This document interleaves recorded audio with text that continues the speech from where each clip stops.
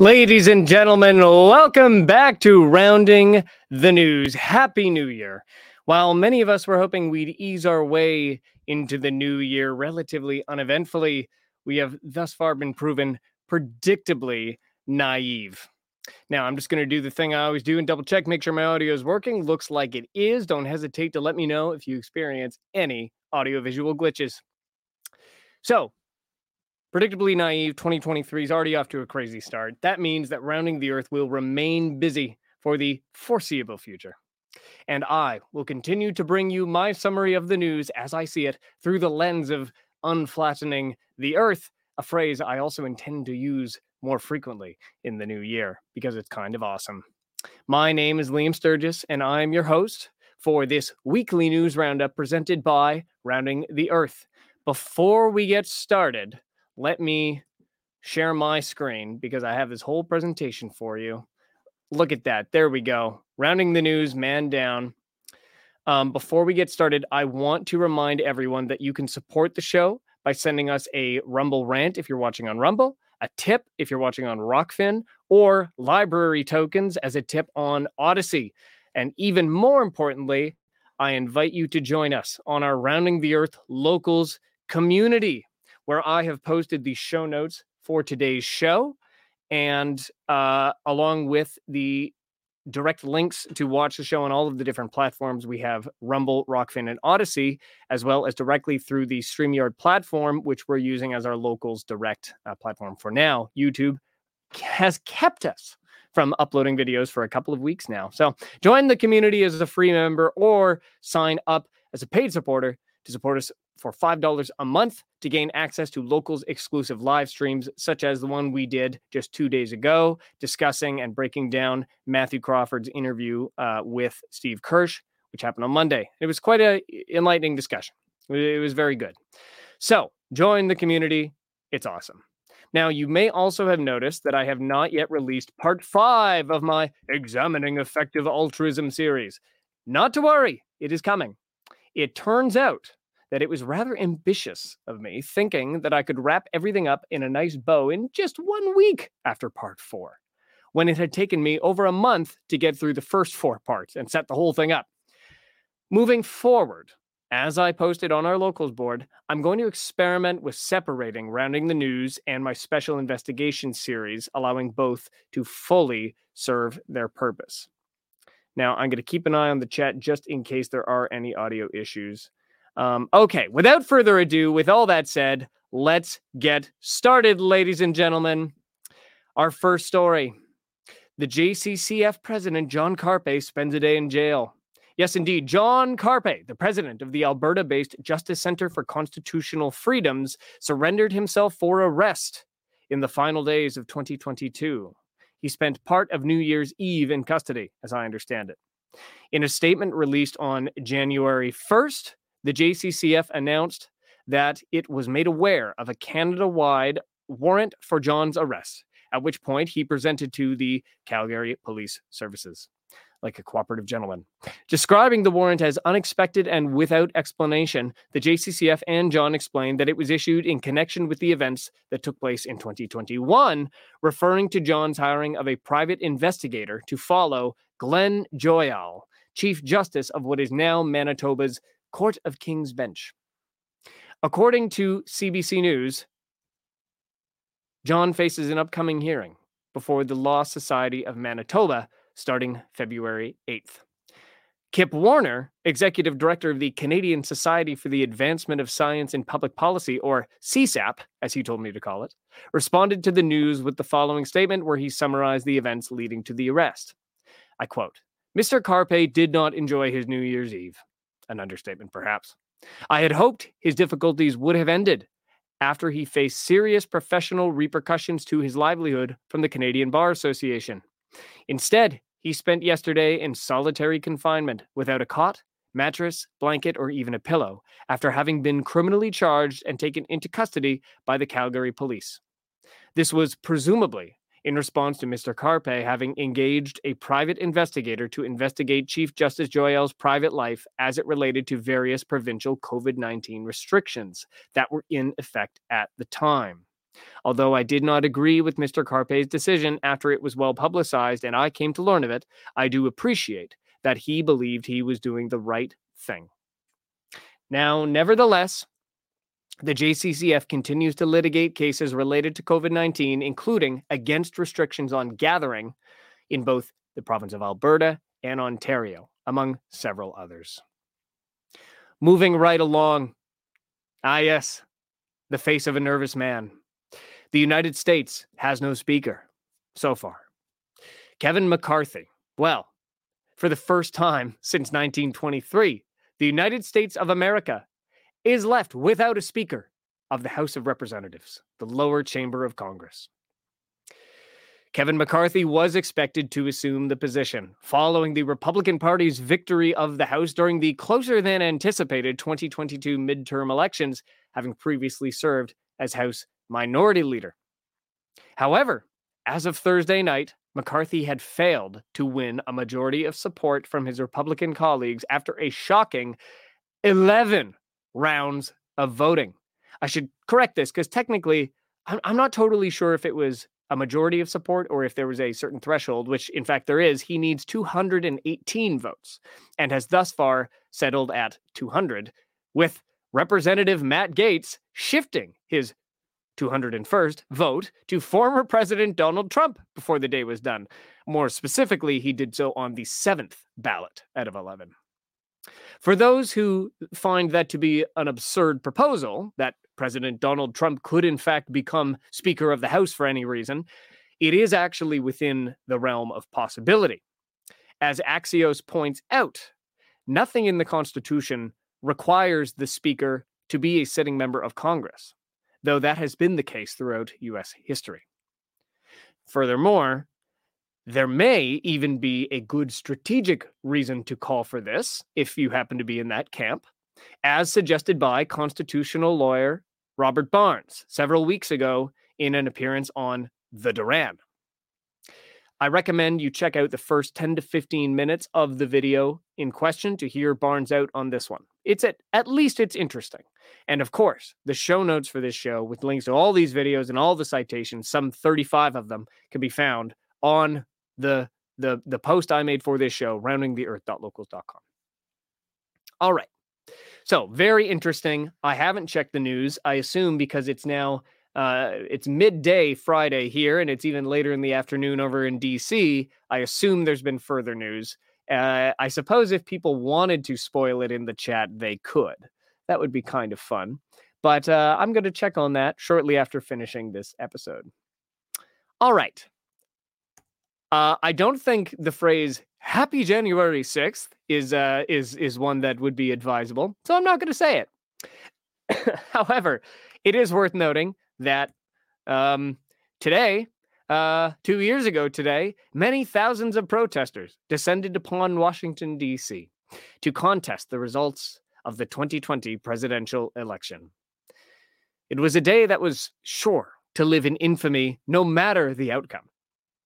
Now, much like the COVID-19 crisis, something real, in this case, a real protest, that really got out of hand, just like there is a real health crisis, was used as a political vehicle, taken advantage of, and rewritten time and time again.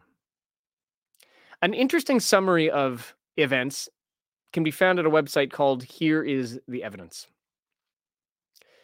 Now, look, one of the many loose ends, and there are many, not yet tied up from the January 6th protest, is the identity of a person captured on camera planting pipe bombs in garbage cans outside both the Republican National Committee, the RNC, and the Democratic National Committee, the DNC. Now, thankfully, no explosions ever actually occurred. Believe you me, if they had, that would be probably the biggest part of this story, but they never did. Now, as reported by the Epoch Times on January 4th, the Federal Bureau of Investigation, our friends at the FBI, announced that they were increasing the reward they were offering for information on the suspect. They were previously offering $100,000.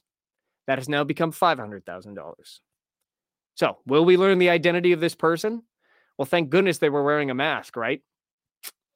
For their safety and yours. But we'll see what happens.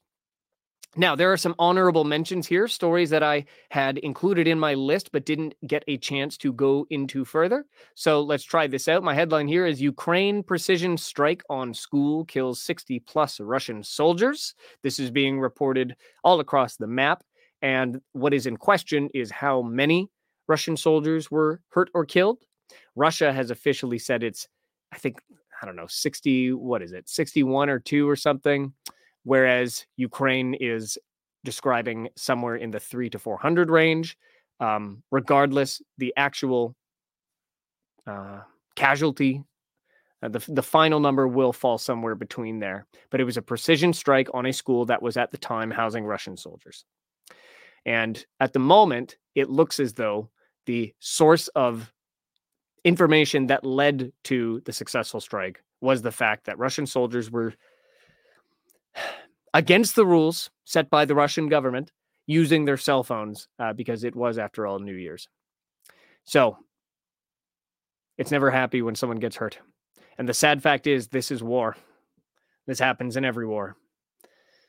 But there we go. The second honorable mention is Jordan Peterson facing re-education for political wrongthink. This headline from the Toronto Sun: Jordan Peterson threatened with psychologist's license being revoked over political statements online. The byline reads, Canada supports free speech, but wants to stop citizens from exercising that very right. If you want to learn more about that, you can go see Jordan Peterson's own comments on Twitter where he outlines what happened. And that is why we call it an honorable mention, because we will not get into it in any more detail today. And now, the big story we're talking about, the headline of this video, man down. Now, I will say that following my posting of the video, the announcement that this video was coming yesterday, Control Group, one of our colleagues, a very friendly robot, as I understand it, posted a follow-up tweet to me saying, read this. And he linked a Medium article before man down. And I skimmed it. I unfortunately didn't have the chance to go through it in as much detail as I would like. But as I told him, based on what I saw, I think it will be fairly consistent with what I'm about to report here. And you'll see what I mean. And I look forward to reading that in more detail after this and providing the link. In fact, I think I did so on the Locals page, roundingtheearth.locals.com. But this is the story. Damar Hamlin suffers cardiac arrest on the field. In a shocking moment broadcast to millions of live TV viewers on January 2nd, Buffalo Bills player Damar Hamlin collapsed. This is a video replay of the tragic event.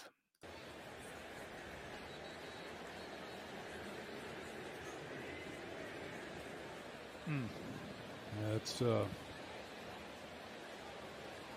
not what any of us want to see, and everybody's around him, and just hope that he's going to be okay. So we'll take another break here in Cincinnati.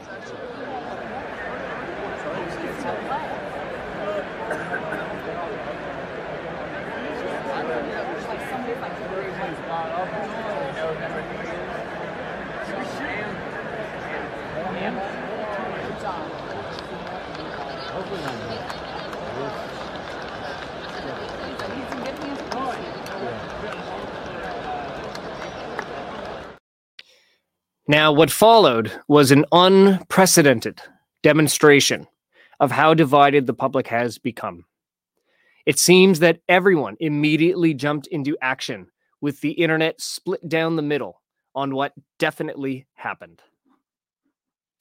Everyone, however, quickly came to the same understanding that Hamlin had indeed collapsed due to cardiac arrest.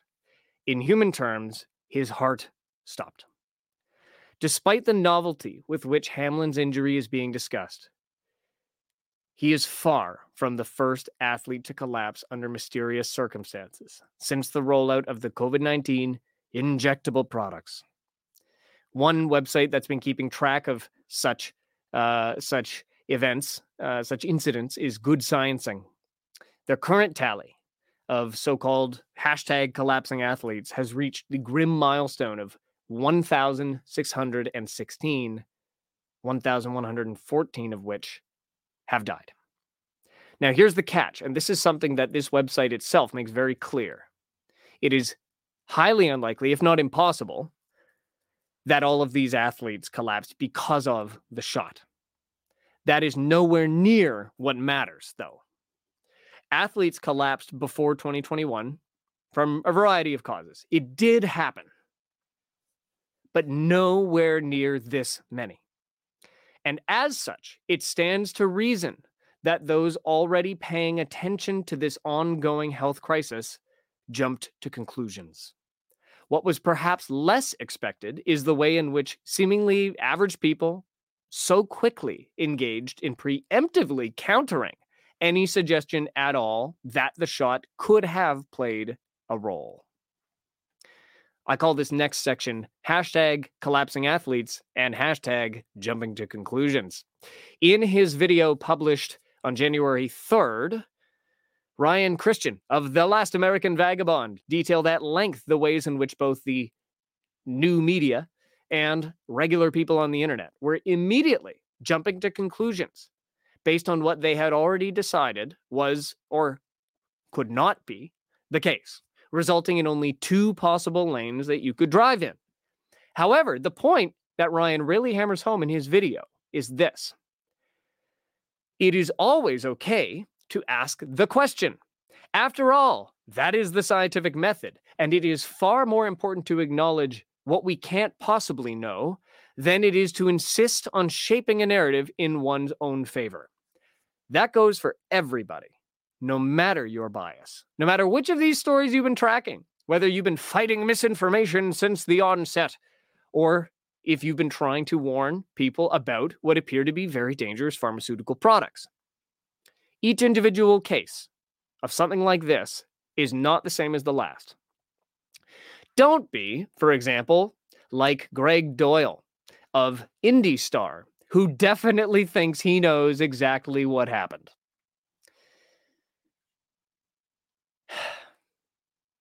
The headline reads, "Don't let anti-vaxxers lie to you about Damar Hamlin, like they did with Bert Smith." I just want to jump in and Jen Slavin, thanks for calling them injectable products, not vaccines. I like accuracy. Gort Des replies, transfections. And Jen replies, yes, also a good term, agreed. Yes, I try to be literal. And in fact, on the note of transfections, that is what JJ Cooey has been referring to them as for a long time. And he, about a week ago in a stream, really emphasized that in his perspective, we have to begin holding each other and people around us, whether on the internet or in person, to account. The exact words that are used change the meaning. And it sounds ridiculous to have to emphasize, but using the term literally, like there were literally a million people. No, there were not literally so-and-so most of the time. So thank you for the reminder there. And I'm glad you agree with my choice of words. Okay. In his article, which you'll note also came out less than 24 hours after Hamlin's collapse, as all of these things did, Doyle warns his readers that anti-vaxxers were flooding social media to overtly and intentionally lie in order to promote their agenda. He describes these people as evil, no less than 5 times. In the article itself, this is just 3 of them highlighted, or 6 if you count the title listed in search engines, which you can see at the top of this slide here. Yikes. Now, not only are those people evil in Doyle's eyes, but anybody who falls for their lies are gullible and following them into the depths of hell. Those are direct quotes. He does afford this group of others one backhanded compliment, though. He says, these folks weren't uninformed. Nope, just evil people who don't like being told what to do. I suppose, though, that implies that non-evil people do like being told what to do. Unfortunately, Doyle does seem to be rather uninformed himself about at least a few things, demonstrated by, for example, his assertion that the Twitter account @DiedSuddenly, formed 5 weeks ago, is, quote, devoted to this one piece of misinformation. rather than devoted to, I don't know, promoting the movie of the same name? The point is this. Doyle doesn't know anything much about Damar Hamlin's situation. So why does he seem so confident in his crass dismissal of anybody who even thinks about the word vaccine in this context? Isn't it odd that he would be so devoid of curiosity as to describe anybody and everybody who holds a different thought in their head than him as either evil or gullible? As for me, I have learned that, well, if I've learned anything over the last 3 years, it is that there will always be something else to learn. And that's why I like you guys watching now, because I think you're the same way. So let's learn. Dr. Robert Malone brings us to our new term of the week, commotio cordis. Dr. Robert Malone joined our friend Tommy on Tommy's podcast to share some very wise words on the situation and to help articulate why both sides of the conversation were almost definitely wrong. Describing the commotion, Dr. Malone explains that from his understanding, Hamlin took a hard hit to the chest and he got up, staggered, went down. The medical response team, as you guys saw in the clip that we showed, they acted very quickly, succeeding in cardioversion. In the words of the Mayo Clinic, cardioversion is a medical procedure that uses quick, low-energy shocks to restore a regular heart rhythm, but basically, they got his heart started back up. They succeeded in bringing him back to life. But after a period of time, it didn't come easy, Malone said. The good doctor then elaborated on something called commotio cordis, which I'm most certainly mispronouncing, which was quickly deferred to in the mainstream discussion as the supposed most likely cause of Hamlin's cardiac arrest. But first, he established that not enough information was yet available for anybody to be making any sort of authoritative claim on the cause, particularly in this dichotomy of, it's myocarditis from the shot or commotio cordis from something else. It's bringing out, now I quote Robert Malone, it is bringing out, let's say, the best and the worst of the internet community right now. Some of my colleagues jumped into the fray right away. I can tell you, I took a lot of flack last night for not doing that. And I'm so glad I stuck to my guns and didn't, and waited for a little more information to trickle out. But what is commotio cordis? Despite Gort Des, I don't believe learning is overrated. I think learning is fun. But agreed to disagree. Now, a 2012 paper in the American Heart Association's journal called Circulation, Arrhythmia, and Electrophysiology describes it as a phenomenon in which a sudden blunt impact to the chest causes sudden death in the absence of cardiac damage. The University of Connecticut's Corey Stringer Institute, which I think is a sports medicine academic institution, elaborates, commotio cordis is seen mostly in athletes between the ages of 8 and 18 who are partaking in sports with projectiles, such as baseballs, hockey pucks, or lacrosse balls. These projectiles can strike the athletes in the middle of the chest with a low impact, but enough to cause the heart to enter an arrhythmia. Martial arts is a sport in which a strike of the hand can also cause the heart to change its rhythm. Without immediate CPR and defibrillation, the prognosis of commotio cordis is not very good. This condition is extremely dangerous, with rare survival. As was pointed out in an article published by UNC Health, once again on January 3rd, the condition is exceptionally rare. Only about 24 cases are reported every year. How does that stack up against the risk of cardiac arrest temporally associated with COVID-19 injection? Well, to be frank, I'm not the man to answer that. That's where Matthew or JJ or Jessica Rose or doctors seeing these patients would be far more equipped to opine. But apparently, Dr. Christopher Kelly, the author of this article, may not be so well equipped himself either. To his credit, He points out that football's extremely dangerous for a variety of reasons, but Commotio cordis is generally not one of them. But I'm not sure how that squares then with, later in the article, his suggestion that the condition is a leading cause of sudden cardiac death among young athletes.